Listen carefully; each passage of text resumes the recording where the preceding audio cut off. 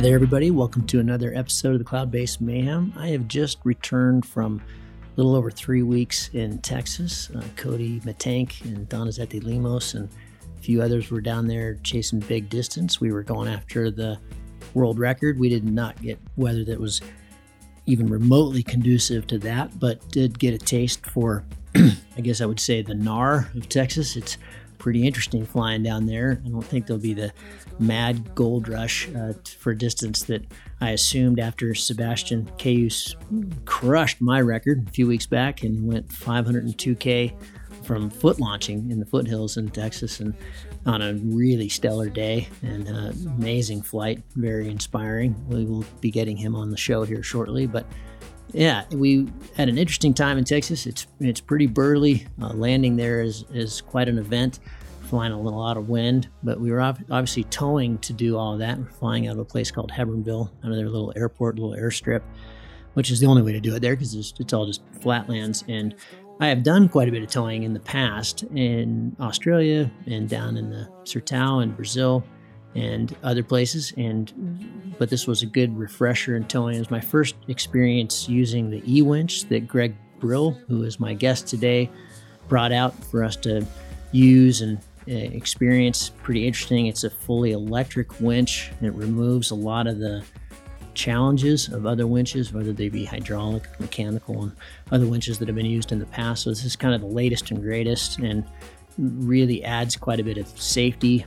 And it's a payout as well as pay-in winch, which is really cool because you can do the standard, car payout winch for everybody, and then the last person can still get in the air doing a pay-in with a remote control. So very cool way. You still need, obviously, a retrieve driver in case of Texas kind of thing. But so I wanted we haven't done a towing show, and I realized this isn't going to be relevant for a lot of pilots that are just exclusively foot launch, but towing does give us access to flying in a lot more wind, and it does give us access to flying in a lot of conditions in the mountains that just aren't conducive to flying. So, and I'm pretty convinced after these 3 weeks that towing is also a much safer way to get in the air. But there are a few little contingencies to that, and the tow tech operator is pretty important, and the systems are really important. So this show is all about towing, and Greg's a real expert. He's down at miamiparagliding.com, and he's been doing it for a long time. And his winch, the E-winch, is a really remarkable piece of equipment that you could fly with. It's much, much, much lighter than standard winches. It's every payout charges the battery, which is what you use for rewinding it. So it's a pretty neat piece of kit. I invite you guys all to go to, if you're interested in towing or been thinking about getting a winch, check out miamiparagliding.com, and he will give listeners of the Mayhem a 10% discount. So that's worth about $600 on everything but the batteries. The batteries are lithium and they're very expensive, and he doesn't have any margin there. But if you use the coupon code Cloud-Based Mayhem at checkout on that site, miamiparagliding.com, you get about $600 off. So if you're in the market for a winch, little plug for him. I really appreciated his time and his coming out and spending 3 weeks in the extreme heat in Texas helping us out. And it's a really cool piece of kit, the best I've seen by far. So check that out. One little bit of housekeeping before we get to the show is Willie Cannell is running the Intermountain Wide Open again. All of our comps, of course, in the States, North America, have been canceled for the summer, but we are still going to run that Intermountain Wide Open. This is just a very fun event. It's your 4 best flights. It'll take place in the entire month of August, so your 4 best flights pretty much anywhere in the Rockies, although they could be towing as well. So New Mexico, Colorado, Nevada, Idaho, Wyoming, Montana. If you're in any of those places and you want to participate, just do a search on Facebook for the Intermountain Wide Open. You'll find it. It's $100 to enter, and it's just a blast. And at the end of we count it all up, and all that money gets distributed. So there's 2 classes. There's the scary hot ships and everything else. And then there's a prize for the longest, just the single longest flight in the whole thing, and the 4 best flights, and then just a random winner, and then in the 2 different classes. So a pretty good chance you're going to actually make more money back than you put in. And it's just a great way for all of us to go have fun and have something to chase in the month of August, especially right now where we can't do much else. So check that out. And then if you're interested in towing, enjoy the show. If you're not, and that's not going to be part of your future, then you can maybe skip this one. But there's a lot of great information here, mostly we cover safety in towing. So if you are doing some towing, stick around. Enjoy.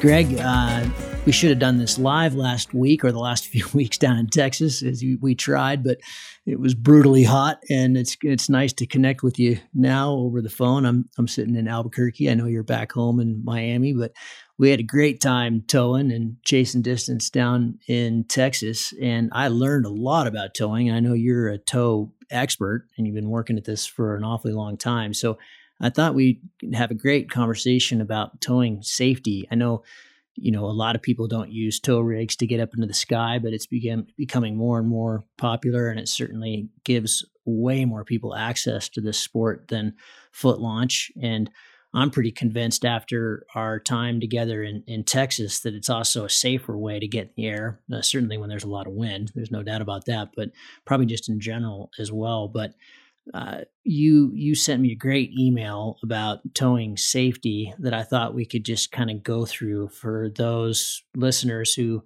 are towing or planning to do some towing in the future, maybe heading down to Brazil to chase distance in the Sertão or Australia.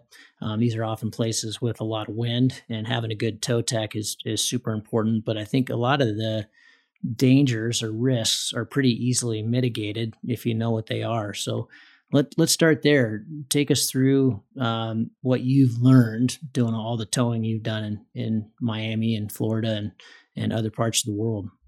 Yeah, sure. I like to look at tow safety in terms of like 4 broad categories.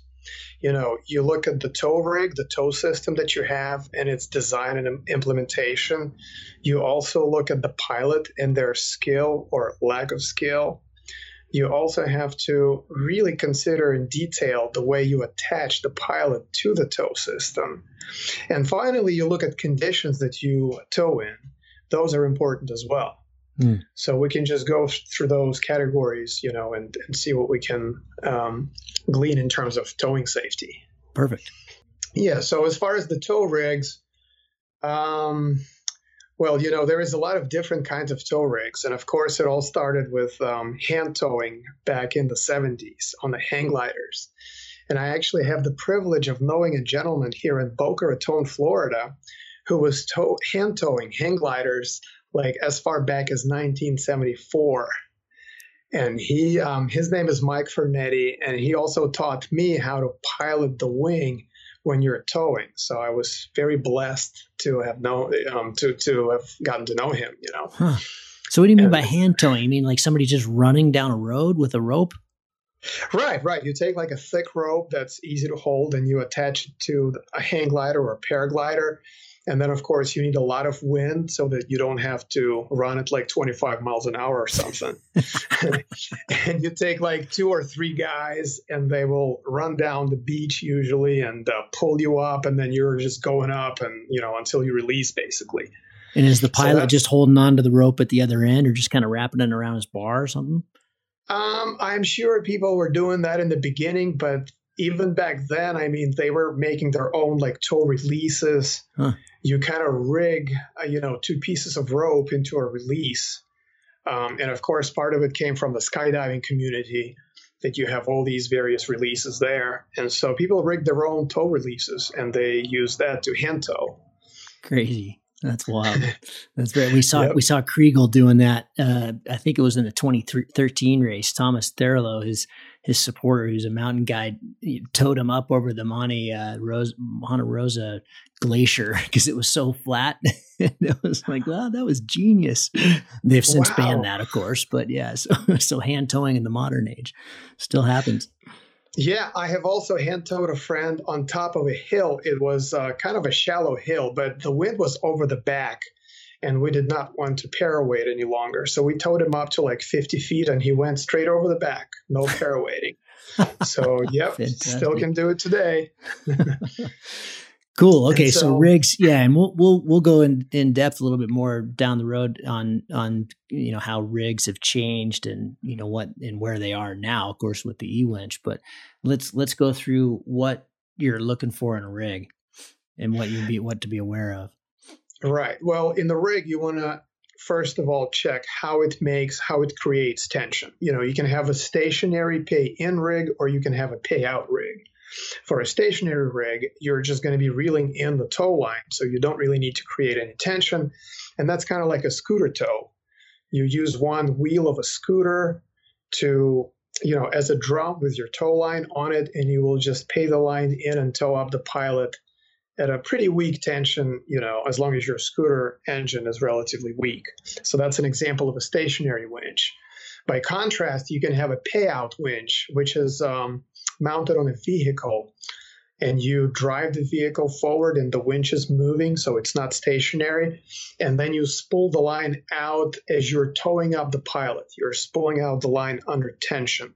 That's very efficient logistically because you don't have to worry about stretching the line or having like this nice field or whatnot, lots of space to stretch your line with no obstacles and whatnot. Instead, you just keep the line on the spool and then you just spool it out in the air as you tow up the pilot. So to do that, you definitely need some kind of a system of producing tension.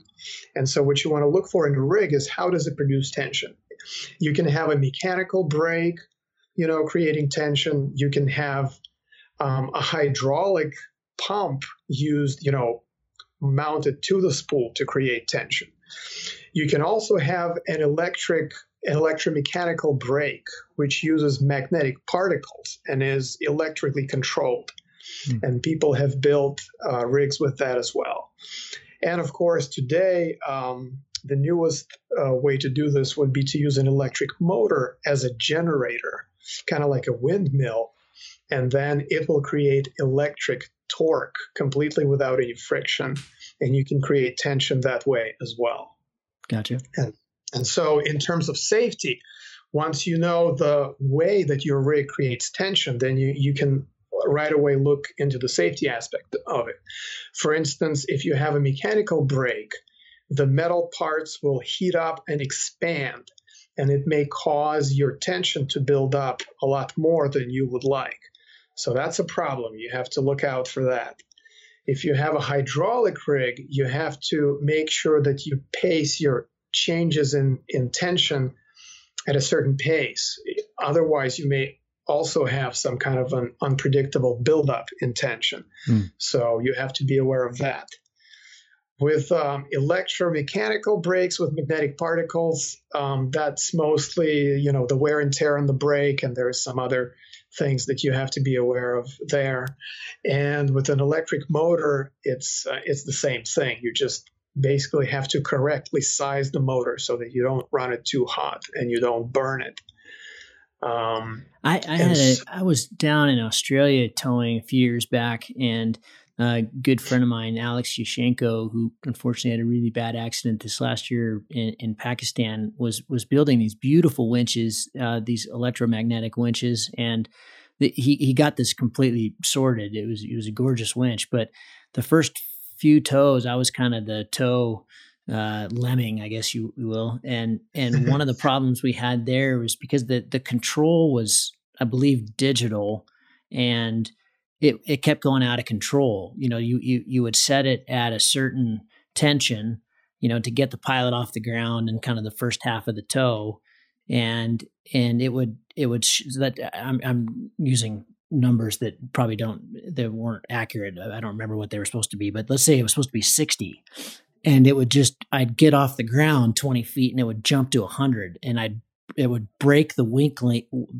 link immediately. And it was basically a whip stall, which I know we're going to get into later in the show, some of the risks of towing. But, it required incredibly active piloting to then land, because I was only 20 feet off the ground when this would happen. And so, the wing was basically almost in a stall and then shot forward dynamically as soon as the weak link broke, of course. And then so you just, it was basically grab the wing and land. And, but Yeah, so like you said, it's important to know where each of these rigs have a potential weak spot.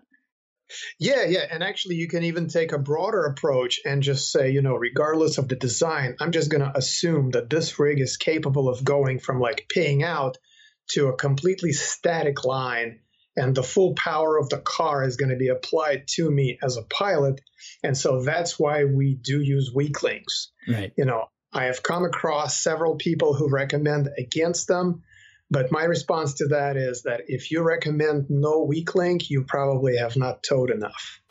Yeah, and one of the problems we had a lot with our tow rig, which was a quite simple system on the boat all those years, was it was a brake system, so it was a mechanical brake system, but the wheel was quite wide, and so if you didn't get a really good, and it had this kind of secondary wheel for when you were rewinding. If you didn't get a really good layout, you'd get a line over, and those, you can't anticipate, so the next tow, you didn't know it was there, and, it would just totally stall the winch. It would be right. So I would like to make a few points about that. So to safely tow and pay out, you need to have a tight stack of line on the spool. Mm-hmm. And the line needs to be either manually or automatically level wound. So it needs to be reasonably level.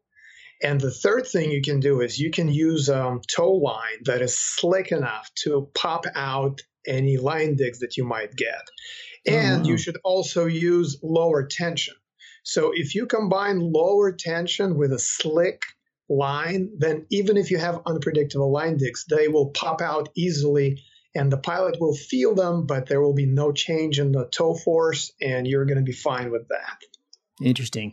Yeah, I think the only time that would potentially not work was like in our case where we didn't have the motor was electric rewind, and it wasn't fast enough. And if I put a bigger drogue on it, it would just fry the battery. And so it wasn't fast enough. So at the end of the tow, we really had to put a lot of tension on people and kind of slingshot them up and get them really tall. Otherwise, I'd never get the drogue back to the boat. But yeah, so many nuances in there. Well, yeah. And of course, I assumed in my last discussion that we have a tight stack. You have to have some tension there on rewind. You have to have a tight stack. But right. If you have just a few loops here and there, it does help if you have a slick tow line and if you use milder pressure, because then you won't dig the line to the extent that you're going to have a big problem. You might have some minor problem, but not a big one. Tell me about this slick tow line. Is that just a different, do you still get at that from like Tow Me Up systems or something? Or is that a different kind of, is that? Yeah, I actually get it from Europe. It's a Dyneema as opposed to a Spectra. It's still chemically, it's very similar, but it's just the coating and how it's processed at the end that there is a slight difference. And so the tow line that I use is slightly slicker than what you would get from Tow Me Up, for example. Okay. Well, I've taken you on a sideways tangent here. Let's get back to the rig. In your notes were, have a hook knife at the rig. That's a good idea. Yes, you certainly. So to continue with the rig side of the safety, you definitely want to have a hook knife at the rig, and you want to use a weak link. And of course, a weak link we can discuss more in detail here. Sure. But just to recap with the rig, you want a tight stack. You want to have a line wound correctly or level. You want to have a good level wind. You want to use milder tension, and you want to use a slick line that will pop itself out easily. So those are the points about the tow rig. Okay, weak link. So what? Yeah, give us some details on that. How often do you change it? What kind of knots are you doing? And do you need to change it for different size people? Well, sure. Yeah. First of all, if you're introducing a weak link, you have to be mindful that you're taking away some risk factors, but you're introducing others. Okay. A weak link is just a piece of rope that is tested to break at a certain strength. We usually use, the one that breaks at 230 pounds or so. And you want to tie it with a double fisherman's knot or a single fisherman's knot. I frankly use single fisherman's a lot more because it's quicker, and I don't really have many heavy pilots to tow, so I can get away with the single fisherman's. But the thing is, the weak link can wear out a lot faster than the rest of the tow line. So you have to, if you're introducing that into the system, you better make sure it's predictable in terms of, its braking force or braking tension.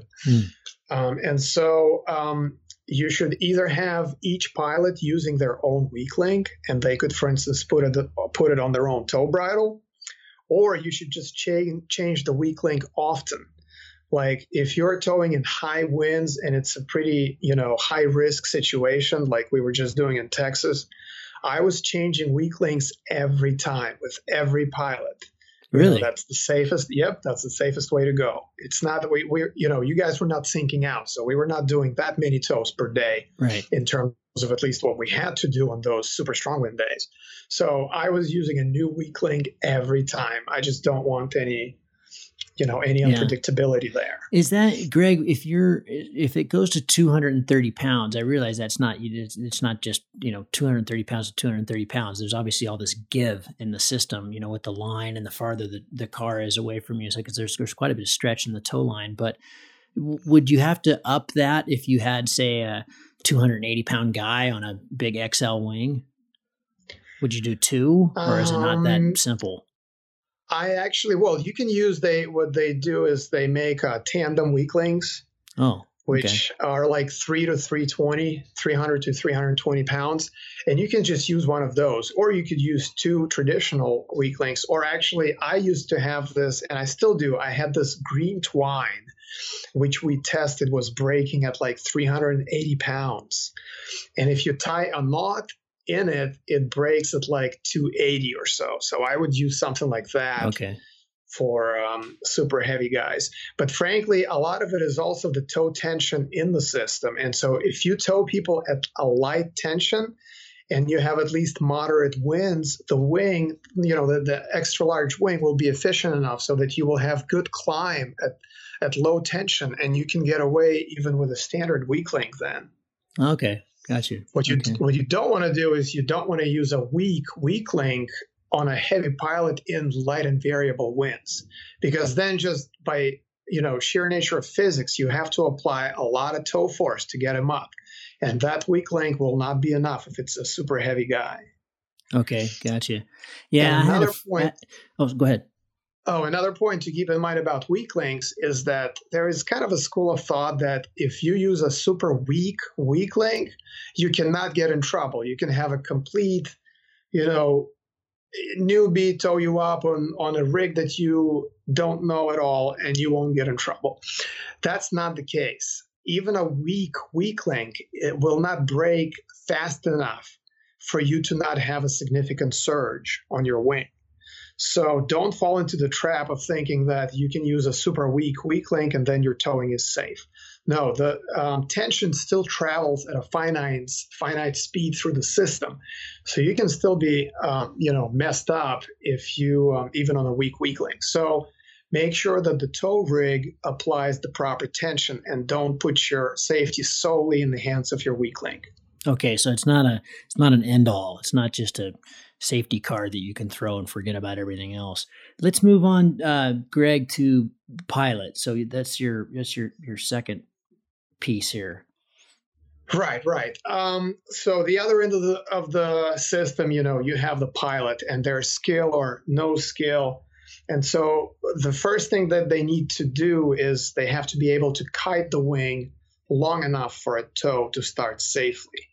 And so if you have light winds, of course, they have to be able to bring up the wing and maneuver their body and their feet in such a way that the wing stays long enough overhead so that you can safely start a tow. So those kiting skills are paramount.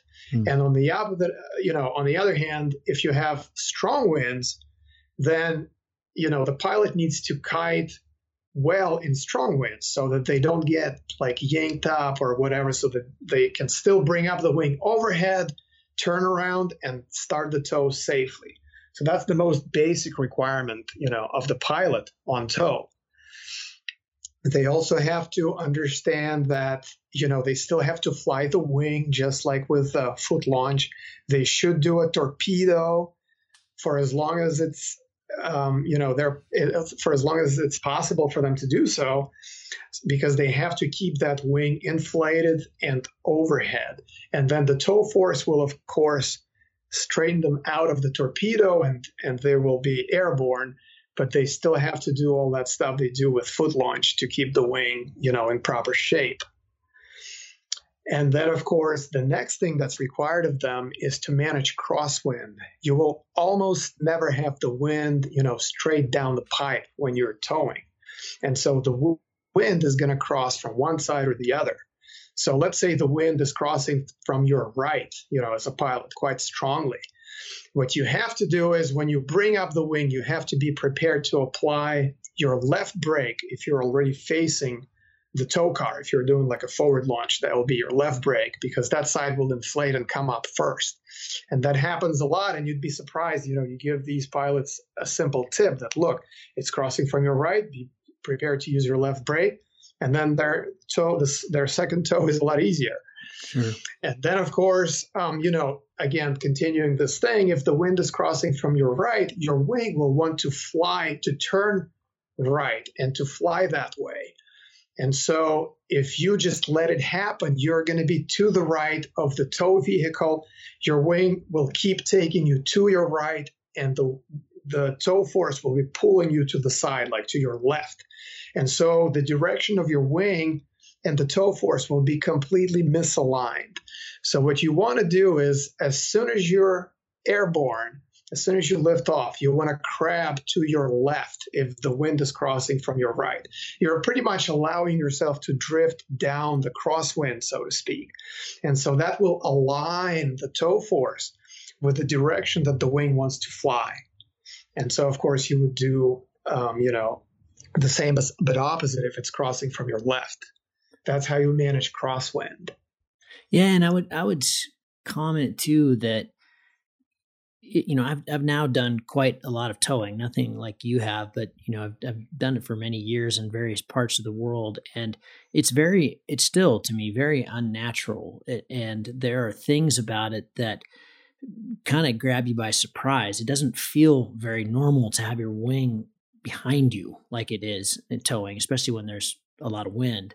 I guess it actually kind of feels the same whether there's a lot of wind or very little. It's just more rambunctious when there's a lot of wind, or if it's very thermic. But yep. I know we're going to talk about risks of towing and things like lockout, but we even saw it in Texas with a really good pilot, how quickly you can get caught out by just not paying attention to that tow force that you're talking about and letting yourself drift. And we almost killed a guy in the Maldives who had, he'd done like one flight and there was no wind, so nobody on board was kite surfing. And my friends, a couple friends that I had on board that were good pilots, and we were having a blast because we were doing all this towing and flying over these amazing atolls and doing acro and having a blast. And he just was dying to go, literally wanted to go. And I was so nervous because he had never, he'd only done like one mountain flight ever in his life.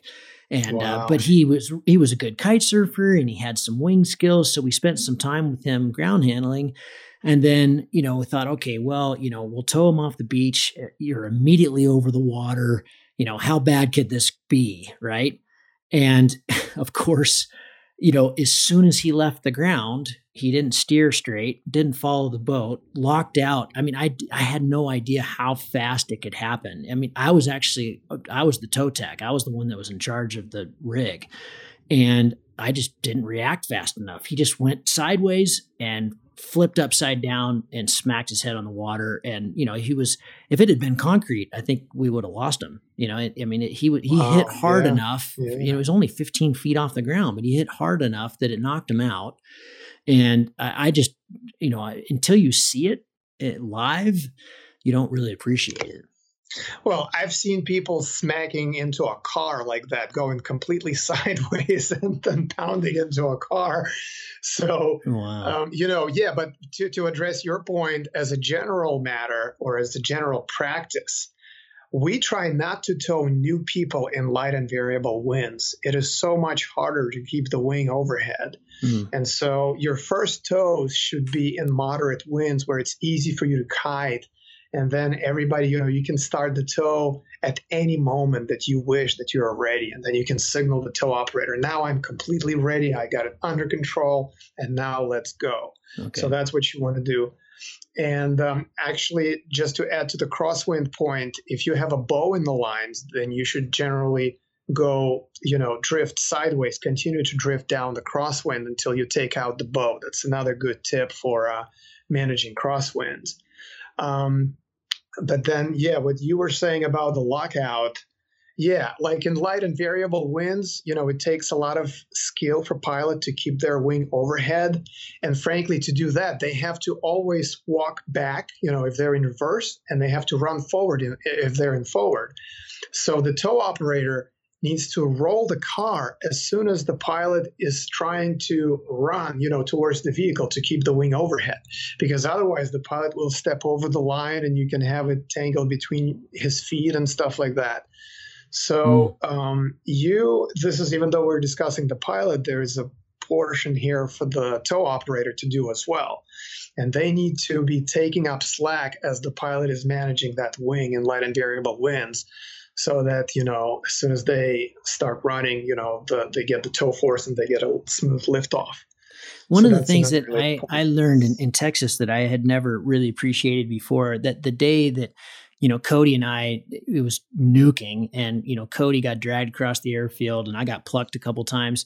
Part of our problem that day was that it was really cross from the right, and we're both right turners. And so what I learn to appreciate a lot more is if it's cross from the right, you should turn left. Either that or really get the wing stacked over if you're looking back at your wing to the right. I realize this is hard to describe in an audio podcast, but if you're turning left when the wind is from the right, you're going to have a lot less distance to turn around to and grab that left side of your wing. If you're turning right, instead of going 130 degrees or even like 90 degrees, if you're turning left, you're going all the way around before you can grab it. And it's not nearly as efficient or safe. And so, it's a reminder that we shouldn't all get locked into turning one way. You should be able to turn both ways just as, as easily. It should be, it should be easy to do, and you should be comfortable with both ways. Yep. And when you bring your wing up like that and turn, of course, if you have more of a turn, to cover and stuff, the tow operator should keep the tension down during that time and should be rolling forward if necessary to take up any slack that may form. And so all of this is basically two people managing the system of the wing and the tow line until they're ready for the liftoff. That's another good point that, I found that I think getting plucked at a mountain site is one of the more risky aspects of flying that there is. And it's certainly one of the causes of a lot of, accidents. But I think with towing, it's kind of the same thing that we especially learned this down in Texas when it was so windy, is that it was way better for the pilot to just have tension, but not too much on the rig. So it's not going to get tangled up, but that you could run at the wing, either do a Cobra launch, which is really the safest way to do it for sure, or to just be able to run at the wing 20, 30, 40 feet if necessary. But you can't do that if the tow tech has you tight. You're just going to get plucked. Right. And some people actually like to be tethered as they bring up the wing because, they think they will not be dragged too far. But there is a limit to that. The kind of winds that you guys were launching in Texas, it wouldn't work in those winds. You have to keep the tension down far enough so that the pilot, as you say, can run away from the tow vehicle and spool out as much line as necessary to bring their wing up without getting plucked, to bring it up safely and turn around. Right. Yeah. Okay, so we've covered pilot, or have we? Do we move on here to attachment? I think so. Yeah, we pretty much covered the pilot. I mean, you have to have the kiting skills and you have to have crosswind management. And maybe, when you release You can grab both of your toggles in one hand and then release with the other. Or frankly, I have been releasing just by letting off one toggle and quickly releasing. But that depends a lot on your tow bridle. And maybe this is a good segue to go into the attachment category, so to speak. So the way you attach a pilot to the tow system is you use a tow bridle and a weak link. Well, we already discussed the weak link, so let's get into the tow bridle stuff. Unfortunately, as of today, there are no all-around good tow bridles on the market. All of them have their own shortcomings.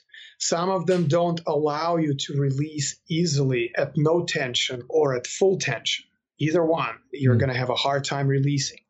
Some of them allow you to attach yourself in such a way that you won't be able to release, without the tension being completely dropped and you pulling in that tow bridle back into your hands and, disattaching yourself manually. And of course, you can't pilot your wing during that time. So it's a very bad situation.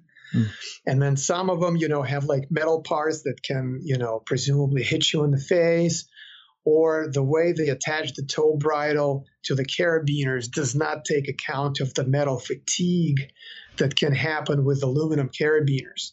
So all of those bridles, unfortunately, have their own shortcomings.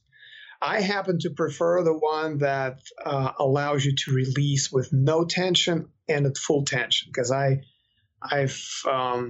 realized that for me, that's what I come across the most. But then, other bridles, they have better attachment points and, they are, more comfortable in other respects. So I guess it's individual pilot choice.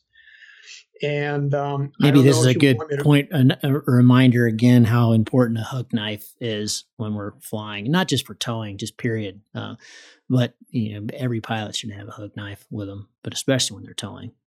Absolutely. Absolutely. Yes. And even if you're not towing, it's a great idea to have. It's a great idea. Yeah, for sure. For reserves, if you land in a ton of wind, or, cutting your risers, if you land in a ton of wind, and they come in very handy.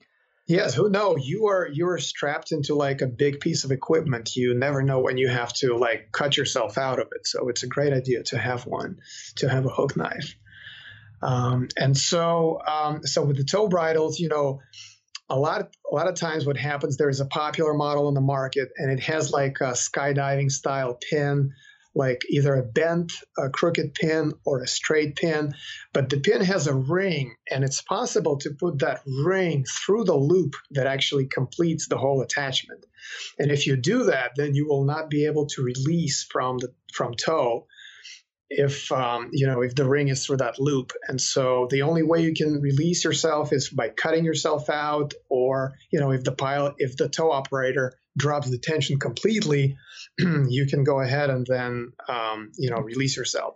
So one way to handle that is that loop that completes the attachment, it can be sewn up to be so small that you can put the pin through it, but not the ring. And as long as, people modify that, their individual bridles like that, they can salvage, the old bridles that they have that they technically shouldn't be using, but everybody's using them. And so that's one thing you can do to mitigate the risk here. Mm-hmm.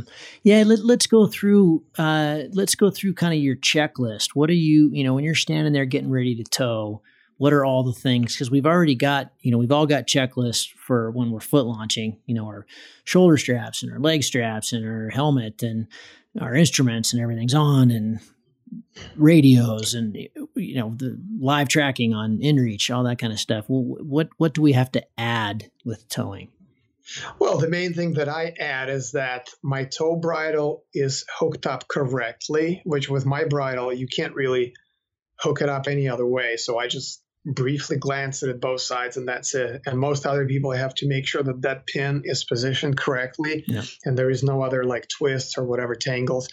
And then one more item that I add to the pre-flight is that the tow line is on the same side as you're going to turn. Sure. If you're turning right, I am a left turner. You seem to turn right. when launching in reverse. So you have to make sure that that tow line is on your right, and I make sure that it's on my left. And then, of course, I wait for the go-ahead from the tow operator that they're ready and that the tension is set, according to, if it's light winds, then the tension is already there. If it's super strong winds, then I want to hear that there is no tension and I can bring up my wing and have room to run towards it. And then you can tow at that point. Yeah, and I would say maybe the radio communications are really important, but often the pilot's too busy to deal with trying to communicate. That's the last time you want to take your hands off the toggles when you're just leaving the ground. And so I think a series, and I don't know that there's been something totally worked out and it's kind of universal, but it's nice to have some kind of signals, like the bow when you're ready to go.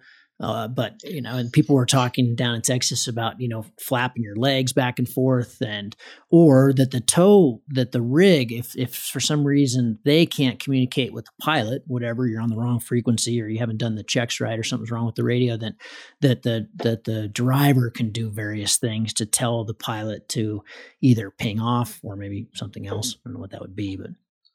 Oh, absolutely. And yes, you mentioned radio communication. Yes, that's, of course, should be part of your pre-flight, even aside from towing. But yeah, if you're towing, then you're going to check with your tow op that you're in radio communication with him. And then, yes, generally we use a signal such as a bow if we're doing a forward launch, because then when you're all set and ready, you just give this good bow with like bending your knees and completely, stooping down as opposed to just bending your head down, giving like a small head bow.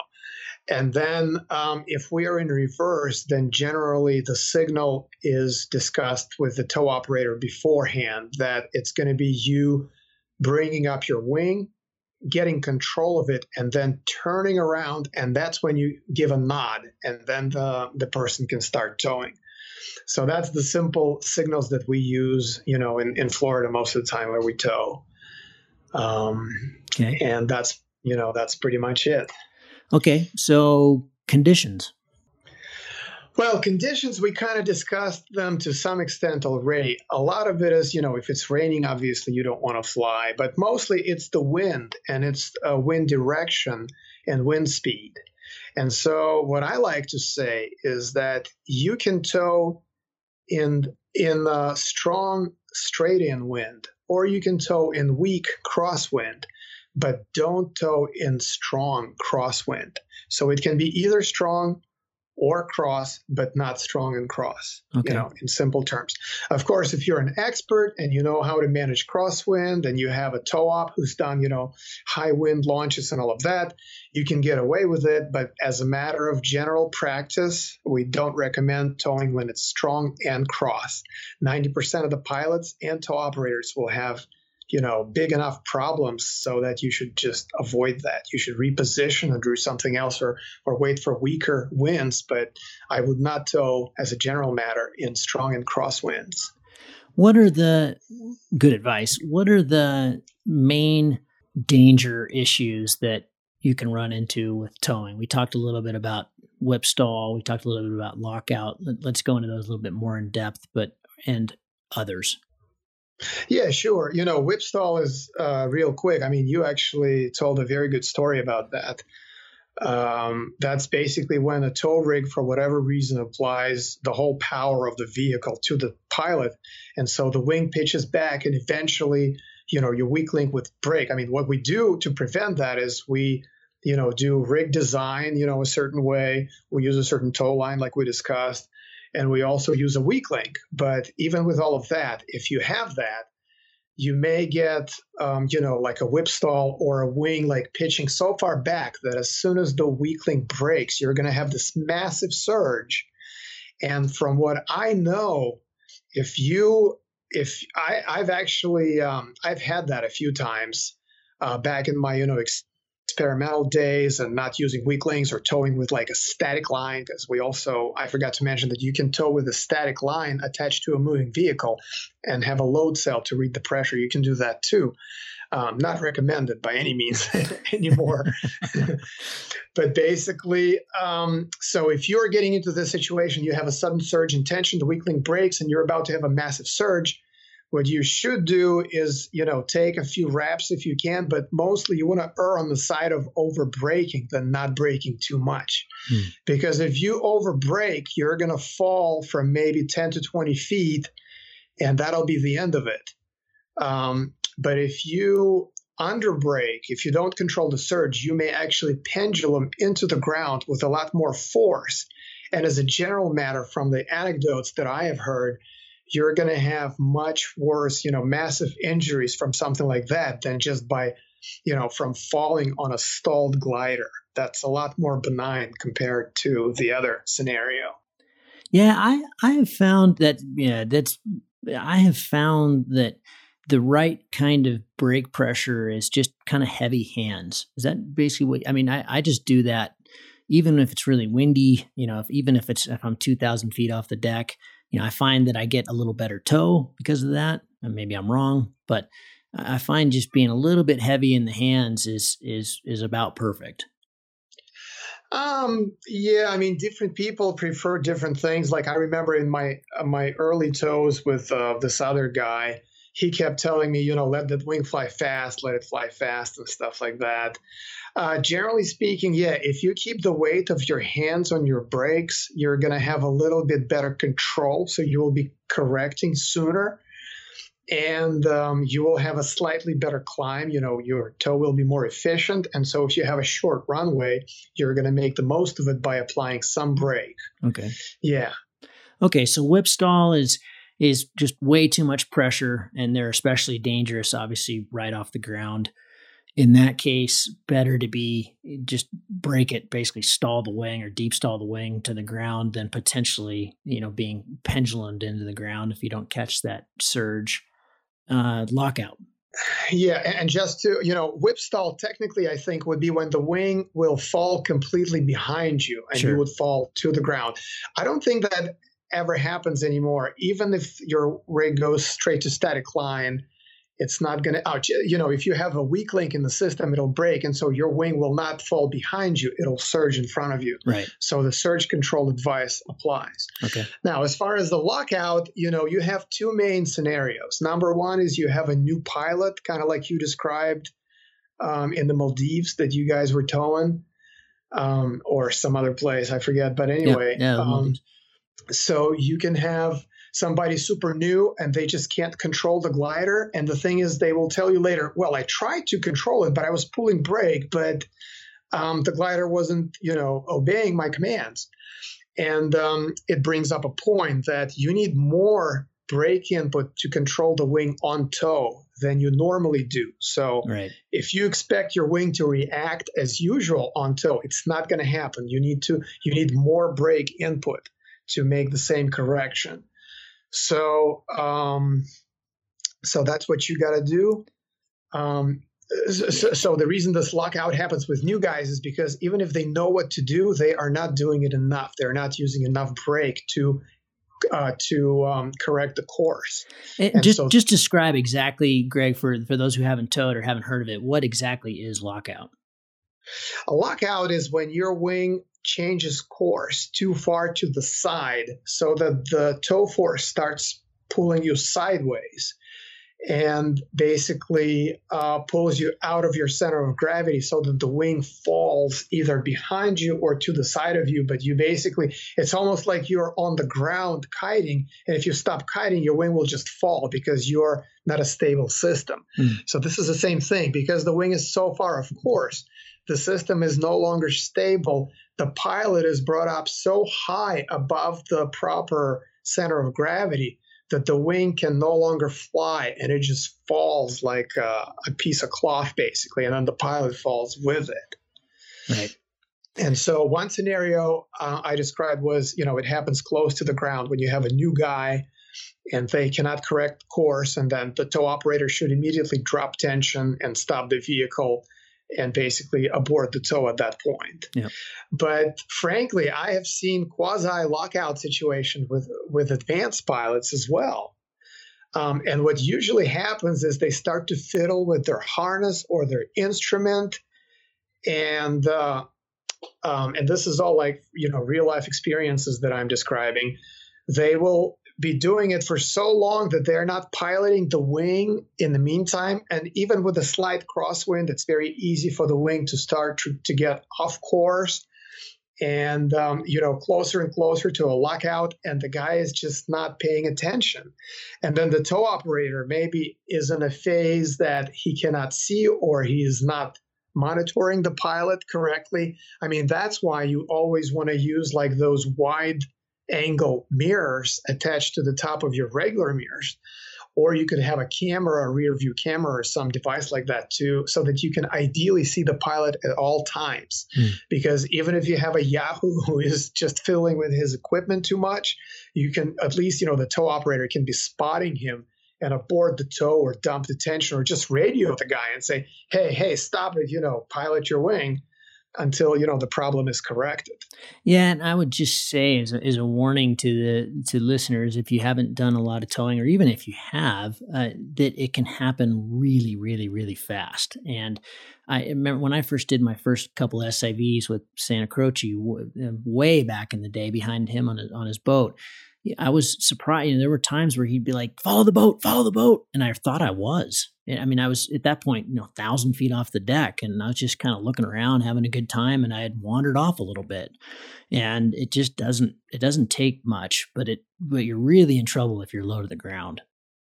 Yes. And of course, the higher the tension, the more in trouble and the quicker in trouble you will get. Sure. And that's why in this regard, I like to tell people, keep yourself square to the line. Consider, the leading edge of your wing, look at it, and it should be roughly perpendicular to the first, 100 feet of line that you see. If that's not the case, then you are doing something wrong. So that's another way to look at it, so that even if you're kind of pointing in the general direction of the tow vehicle or the boat, you can still kind of figure out that, maybe I'm not doing things right here. I have a bow here in the line I got to take out, or my wing is not really perpendicular to the line, so I better correct this quick. Other risks? Other risks. Well, I hope we've pretty much covered all of them that I know of. Ooh, well, I have one. Oh, you do? Okay, yeah. I do. Really this was a combination of factors, all very unfortunate. But the editor of the show, the Mayhem, a very good friend of mine, Miles Connolly, was doing an SIV course, I believe, out in California. And I'm not going to name any names beyond that, obviously. But he's a big guy, a really big guy, and tall, and he's a heavy guy and strong as an ox. And they were towing in a place that was like pretty short. It was with a boat, and they were doing SIV, and there was a pretty short little area to get them up off the ground. And then beyond that, I wasn't there, but it's like a whole series of kind of rocky, like small boulders before the water, and no wind, and big guy, so obviously what you had to do there is the tow operators, the boat had to be going full speed, and then yank him off the ground pretty fast. As soon as he brings up the wind, he was doing a forward, they had to adjust for the added weight and wing and tension and all that. And they didn't, and dragged him through the boulders and pulverized one of his knees, So to me, it sounds like, not an ideal place to tow, obviously, but also the other side of that is, you've got to take some time and talk about with the boat operator, tow operator, car operator, whatever it is. Often, with your guys' setup, it's just one person driving and running the winch. That, you got to be thinking about these things. Not everybody's not the same. Well, yes. And to me, that falls into the obstacles category. And that's actually, I should mention that you want to look out for trees or fences or anything sharp sticking out of the ground, or even cars. You'd be surprised how many times people will park their cars at the wrong space at the wrong time. And then you end up, with a pilot lifting off and immediately slamming into, like, we even had this guy slam into his own car one day. Right. And so all these obstacles, and not to mention, boulders, a car will absorb an impact, but if it had been some kind of a concrete structure, I mean, you'd break a bunch of bones. I mean, you're done at that point. That's for sure. Sure. And another thing I thought of when you started telling this story is, getting back to stationary winches. If the winch is stationary, sometimes a pilot will, instead of a lockout, he will attempt to fly completely away from the winch. And I have seen, situations that a person was completely, he got into a lockout and smacked the ground and basically broke his back because the rig was not paying out line. A stationary rig was pulling the line in, but then when the person stopped, when the pilot completely turned around, turned his back to the rig and tried to fly away from it, he got into a complete lockout and basically, got hit real bad and injured.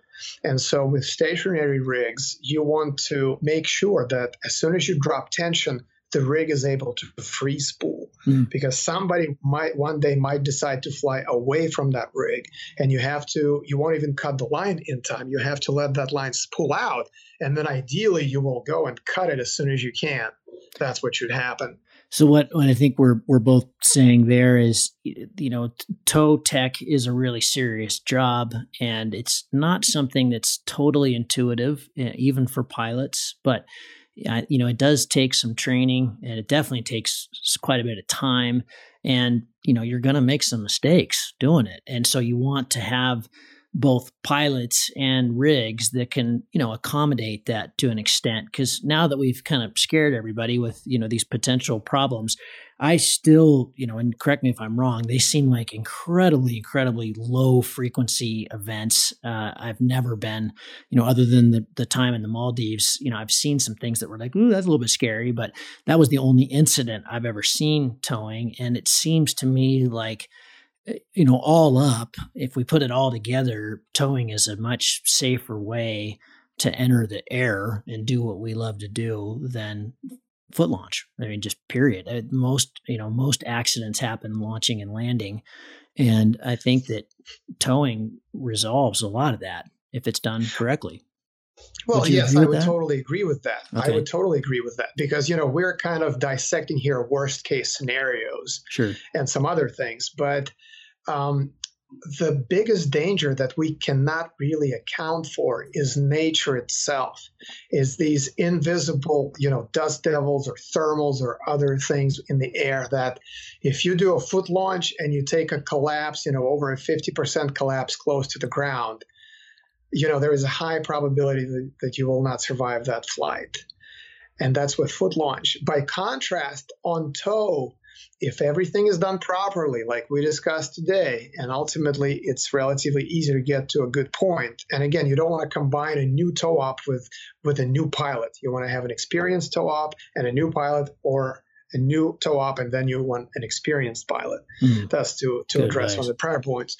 Yeah, but then if you do everything by the book, so to speak, you're going to have a wing that is loaded a lot stronger than, your regular free flight. And we've had dust devils come through on tow in Florida.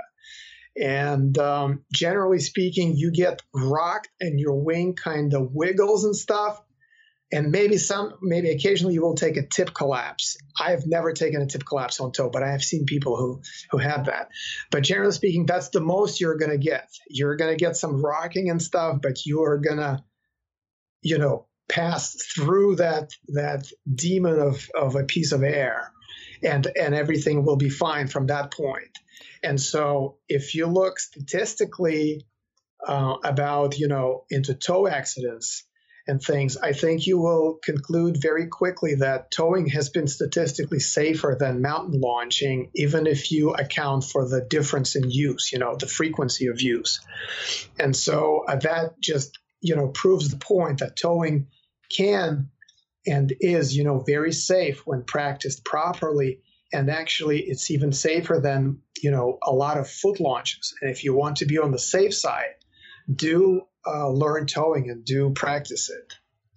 Greg, thank you very much. I really appreciate it. And it is a fantastic method for us to go flying. Certainly, like what we were doing in Texas when you're chasing distance and flying in a lot of wind.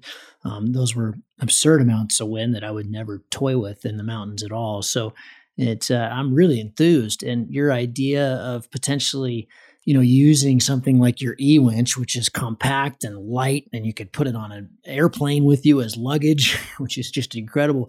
We could potentially do some really cool vol bivs with a winch, which is really neat. Will Gadd back in the day flew across the United States paramotoring, but how sexy would it be to do it, with your normal gear in a winch? That'd be really cool. So yeah, I think it opened my eyes a lot to the possibilities, and it gives us access to a lot of unflyable days in the mountains. And yeah, man, I'm sold. So it was great spending the time with you, and this was super instructive, and I appreciate it, man. Thanks a lot.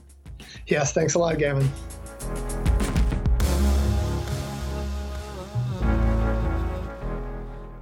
If you find the Cloud-Based Mayhem valuable, you can support it in a lot of different ways. You can give us a rating on iTunes or Stitcher, or however you get your podcast. That goes a long ways and helps spread the word. You can blog about it on your own website or share it on social media. You can talk about it on the way up to launch with your pilot friends. I know a lot of interesting conversations have happened that way. And of course, you can support us financially. This show does take a lot of time, a lot of editing, a lot of storage and music and all kinds of behind the scenes cost. So if you can support us financially, all we've ever asked for is $1 a show. And you can do that through a one-time donation through PayPal, or you can set up a subscription service that charges you for each show that comes out. We put a new show out every 2 weeks. So for example, if you did $1 a show and every 2 weeks, it'd be about $25 a year. So way cheaper than a magazine subscription, and it makes all of this possible. I do not want to fund this show with advertising or sponsors. We get asked about that pretty frequently, but for a whole bunch of different reasons, which I've said many times on the show, I don't want to do that. I don't like having that stuff at the front of the show. And I also want you to know that these are authentic conversations with real people, and these are just our opinions, but our opinions are not being skewed by sponsors or advertising dollars. I think that's a pretty toxic business model. So I hope you dig that. You can support us. If you go to cloudbasedmayhem.com, you can find the places to support. You can do it through patreon.com/cloudbasedmayhem. If you want a recurring subscription, you can also do that directly through the website. We've tried to make it really easy, and that will give you access to all the bonus material, little video casts that we do and extra little nuggets that we find in conversations that don't make it into the main show, but we feel like you should hear. We don't put any of that behind a paywall. If you can't afford to support us, then just let me know and I'll set you up with an account. Of course, that'll be lifetime, and hopefully you're being in a position someday to be able to support us. But you'll find all that on the website. All of you who have supported us or even joined our newsletter or bought Cloud-Based Mayhem merchandise, t-shirts or hats or anything, you should be all set up. You should have an account, and you should be able to access all that bonus material now. Thank you so much for listening. I really appreciate your support, and we'll see you on the next show. Thank you.